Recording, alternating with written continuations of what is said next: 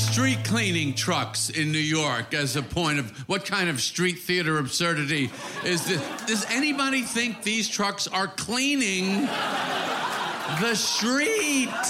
Do they think they're cleaning the street? Are they just laughing their asses off in front of them? Hey, get all the parked cars out of the way, everybody. We've got to make a huge, loud, annoying hissing sound and then leave a little piss trail of water out the back to complete our doing absolutely nothing process. Wait till you see 9th Avenue after we're done with it. You're going to think you're in an architect's rendering. Strolling through a modern wonderland of the future.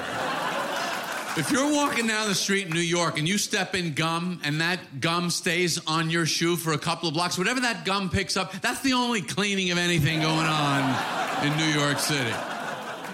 We're living in filth. We don't even care anyway.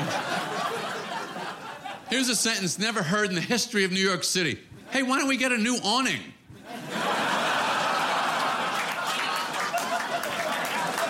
We got 6 pounds of bird crap on this one, 12 rips, 11 places where the metal frame is showing through.